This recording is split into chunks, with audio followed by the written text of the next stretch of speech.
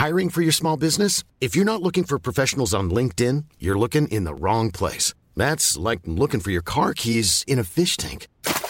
LinkedIn helps you hire professionals you can't find anywhere else, even those who aren't actively searching for a new job but might be open to the perfect role. In a given month, over 70% of LinkedIn users don't even visit other leading job sites. So start looking in the right place. With LinkedIn, you can hire professionals like a professional. Post your free job on linkedin.com/people today.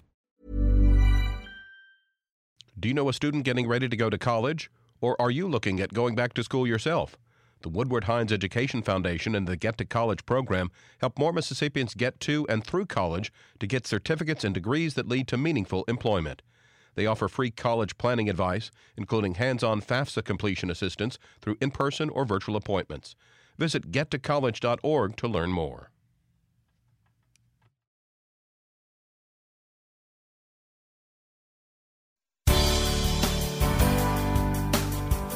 Good morning. It's 8:30 on Wednesday, August 24th.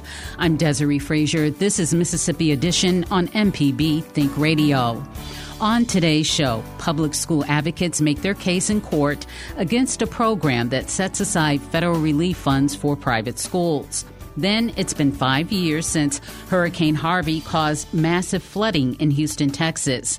Now experts are examining green methods of flood control, plus the answers and questions that come from the 1950 census. This is Mississippi Edition on MPB Think Radio.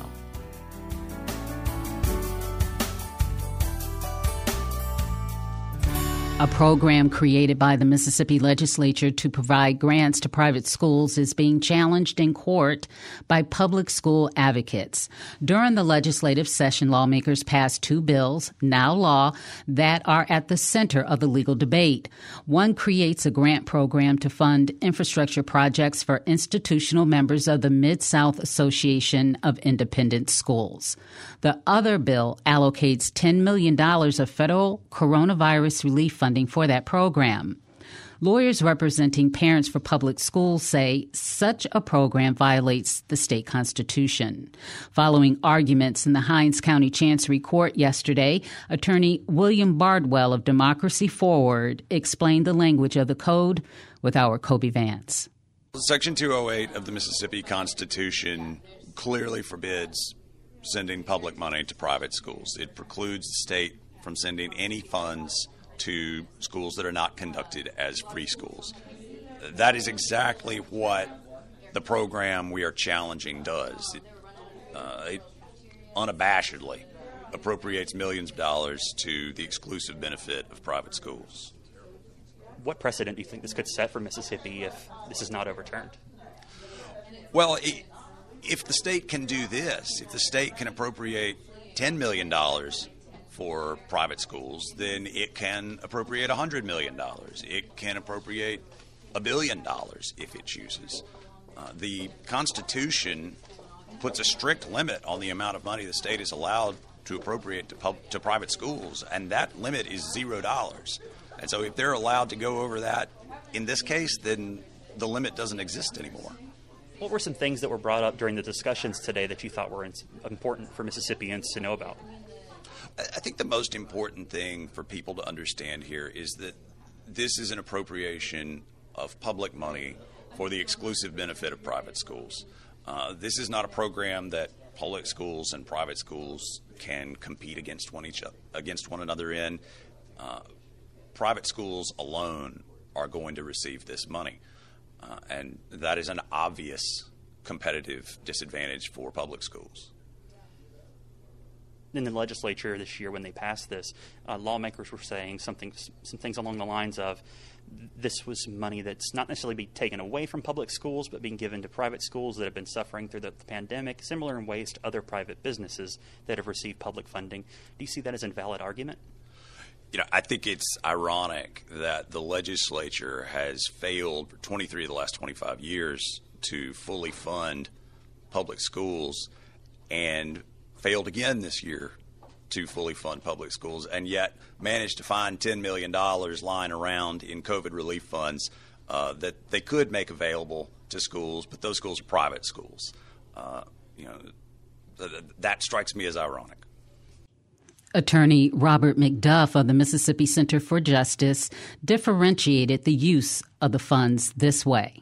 What separates this case is that it involves a specific provision of the Mississippi Constitution that says all public taxpayer money that we're going to spend on education goes to public schools because public schools need it.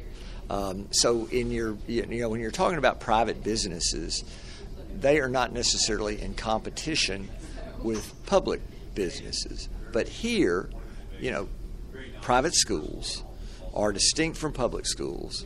They have their own funds, and public schools don't. Public schools don't charge tuition.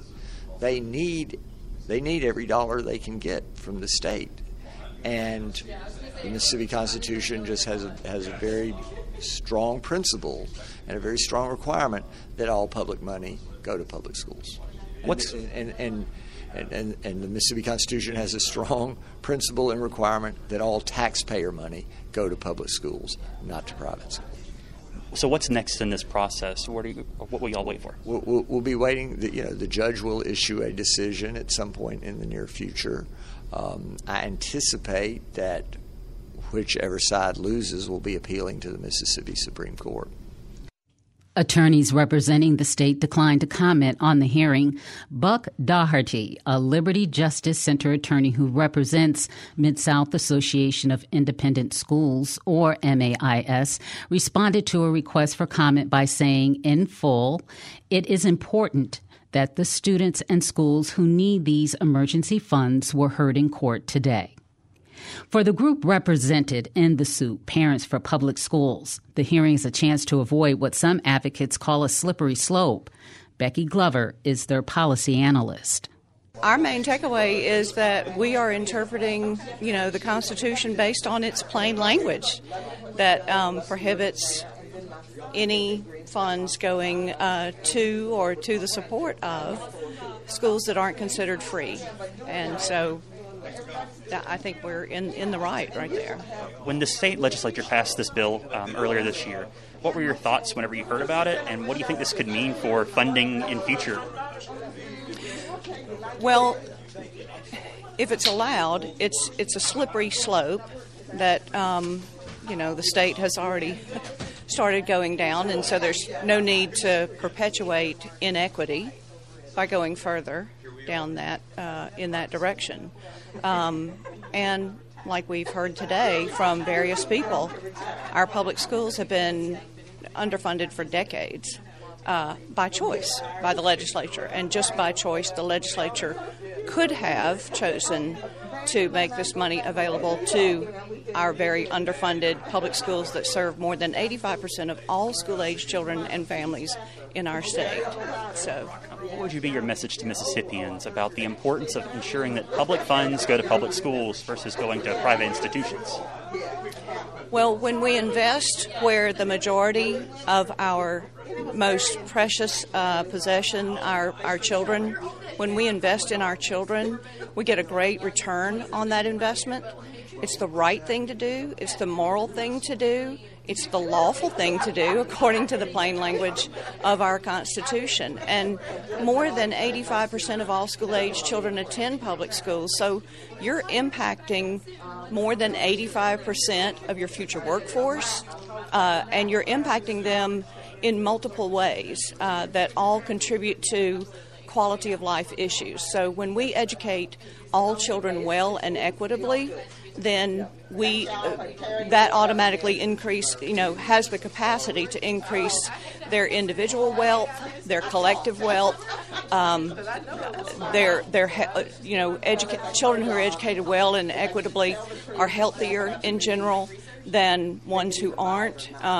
They're more likely to be civically engaged. They're more likely to be community problem solvers. Investing in public schools is economic development. It is a health issue, especially in Mississippi.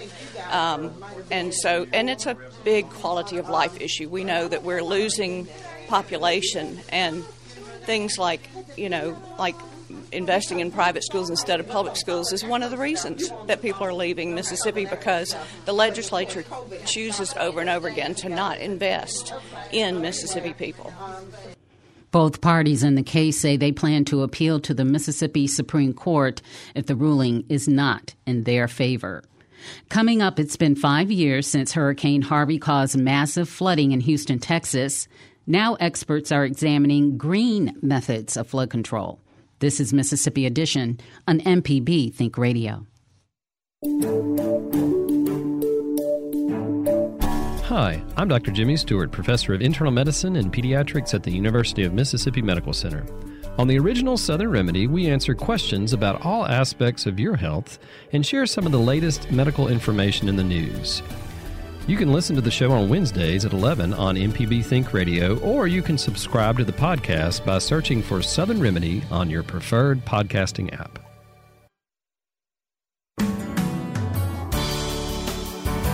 This is Mississippi Edition on MPB Think Radio. I'm Desiree Frazier. It's been 5 years since Hurricane Harvey brought devastating flooding to Houston, Texas, and its neighboring towns.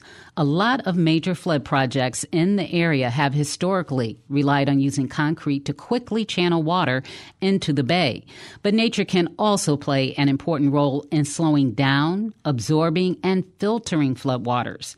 As part of Houston Public Media's coverage of Harvey's 5th anniversary, reporter Katie Watkins looks at how natural-based solutions can make Houston more resilient.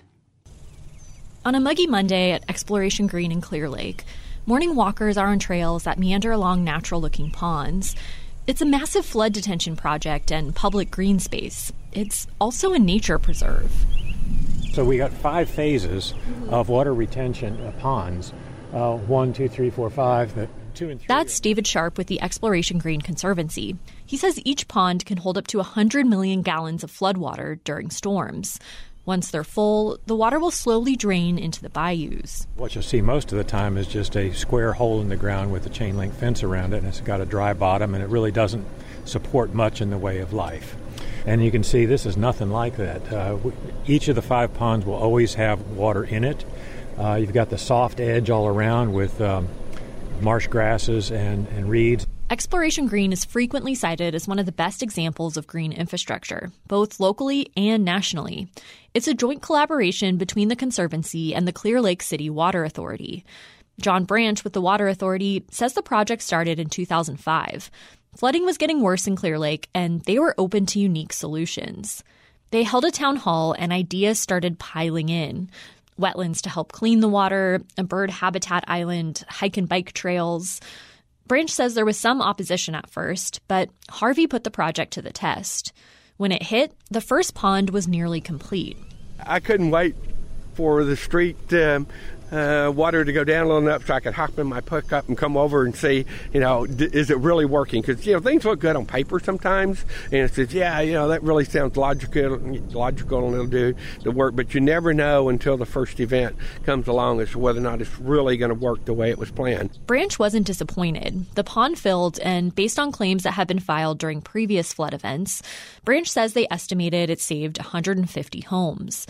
Beverly DeMoss lives in one of those homes. She says flooding from a storm in 2015 damaged her house when water seeped under the carpet. I walked across the floor and it went slosh, slosh. I went, I think we have a problem. She says they were lucky to have flood insurance. Still, it was a major mess. But 2 years later, when Harvey hit, her house stayed dry. DeMoss says shortly after, she saw John Branch with the Clear Lake City Water Authority at church. I went up and hugged him and said, John, you saved my house. When all 5 phases of Exploration Green are complete next year, it will hold 500 million gallons of water, enough to save about 2,000 homes from flooding. We're seeing around the world there's more of an emphasis on these natural, nature-based systems for flood mitigation. That's Danielle Goshen with the National Wildlife Federation. She says with nature-based solutions, the ecosystem is the infrastructure, whether that's through preserving a big tract of land or recreating nature in an urban environment. Nature has an amazing ability to be able to store, slow, and soak water into the ground. And unfortunately, through all the development that's occurred and the way that it's occurred in the Houston area, we've massively disrupted nature's ability to be able to provide those benefits. Goshen says beyond flood mitigation, green infrastructure comes with a lot of co-benefits. It can also be a recreational space and a wildlife habitat. It can improve water and air quality, capture carbon, and reduce heat. I'm Katie Watkins in Houston. Katie Watkins is an environmental reporter with Houston Public Media. This report is an excerpt from their limited series podcast called Below the Waterlines, Houston After Hurricane Harvey. Tune in tomorrow to hear part 2 of this feature, or you can go and listen now to the entire story in the podcast. It's called Below the Waterlines at houstonpublicmedia.org/waterlines, or subscribe on your favorite podcast app. Coming up, the answers and questions that come from the 1950 census. This is Mississippi Edition on MPB Think Radio.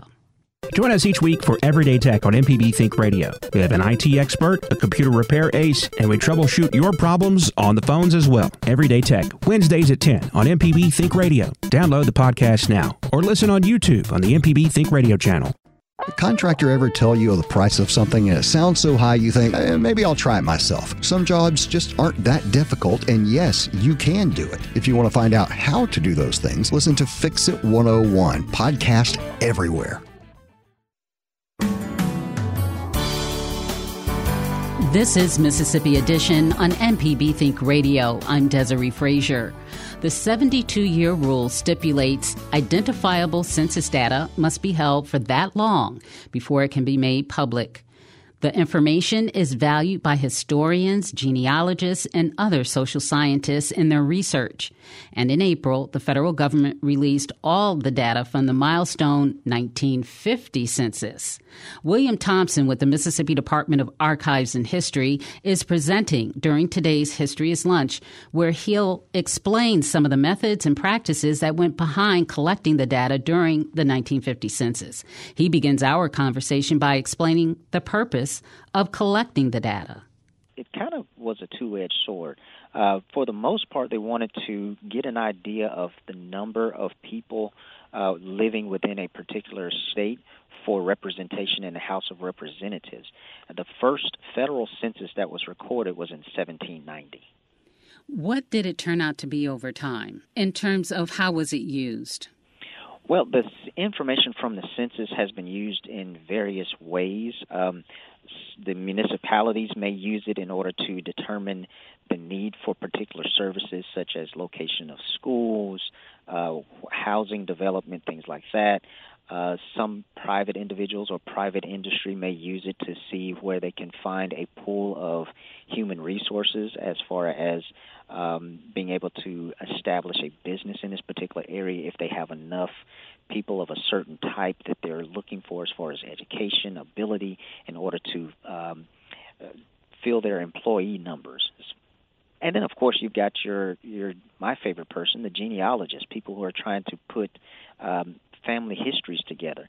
The census record is a 10-year snapshot of your household that would tell folks when someone may have been born, when they may have died, when they may have married, things like that. This apparently was the last time that people went door to door to get the census and do it on handwritten forms. Is that correct? Kind of, yes. It was the last census where visiting the homes was the primary way of collecting the census information. Now, of course, with every census recording, they mail out the forms now. However, some areas have either the forms are not being returned in a timely manner, some people may have been missed, so they do still send census takers to the homes. It's just not the primary source of collecting the data at this point. I see. What specifically is interesting about the 1950 census? Well, that depends on the eye of the beholder kind of thing. For me, it's the sheer numbers of the census, just the number of people that were enumerated and the number of people that it took to record the census information. Also, this census was one of the first where military personnel who are serving abroad or employees of the federal government who are living in other countries were also enumerated. So we have a lot of information from the 1950 census that is going to probably pique a lot of interest. What about in terms of counting Mississippi Choctaw Indians, other people of color? Now, there were schedules for Native Americans. Now, one thing that's interesting about that is that there was a separate schedule for those living on Indian reservations, and there was the P1 schedule, which is the general schedule for everyone. So Native Americans would potentially appear on both the P1 schedule as well as a Native American schedule as well. And what about people of color? Did they go to their homes as well, up in the Delta and all of that? Yes, ma'am. The enumerators were given strict instructions to go to every place that they possibly could. There were enumeration districts laid out from the Delta all the way to the coast. Anything that stands out that's, you found particularly interesting? One thing that is of interest in the release of the 1950 census is that the National Archives partnered with Amazon using their artificial intelligence in order to produce a searchable index. Now, this index uses a optical character recognition or reader, which means that they're using a computer program to scan handwriting in order to make the census searchable. And there will be mistakes in that because, again, you're having a computer program read human handwriting, and everyone's handwriting is a little bit different. No matter how we print or if you're writing cursive, everyone's handwriting is a bit different. So this OCR is being designed to read that handwriting so that we can search the census for individuals or for different statistics, however you want to, however that goes for you. But they have produced this, which no other census was released with a searchable index before the 1950. And for someone who does a lot of genealogy work, that's a tremendous step in the right direction for us. Once it was released, we could immediately go to it and start searching for individuals or searching for particular eras. As in the 1940, when it was released, we had to wait for an index to be created with volunteers going through and reading the census records and making out a index from there. But the 1950 was released, and we were actually able to begin searching on the day it was released. And also there's a transcription tool where we can help to improve this artificial intelligence by updating or the results that we have found. And if we see something that's wrong or spelled incorrectly or that the OCR did not interpret correctly, we can use that transcription tool in order to alert the National Archives, and then therefore they'll update the indexing results. Well, William Thompson with the Mississippi Department of Archives, thank you so much for your time in speaking with us about the release of the 1950 census, and you're going to be sharing this with the Mississippi Department of Archives. History is lunch at noon at Mississippi 2 Museums. Thank you for having me today. This has been Mississippi Edition on MPB Think Radio.